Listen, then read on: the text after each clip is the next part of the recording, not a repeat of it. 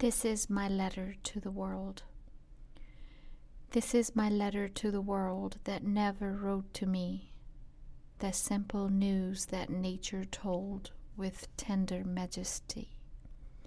Her message is committed to hands I cannot see.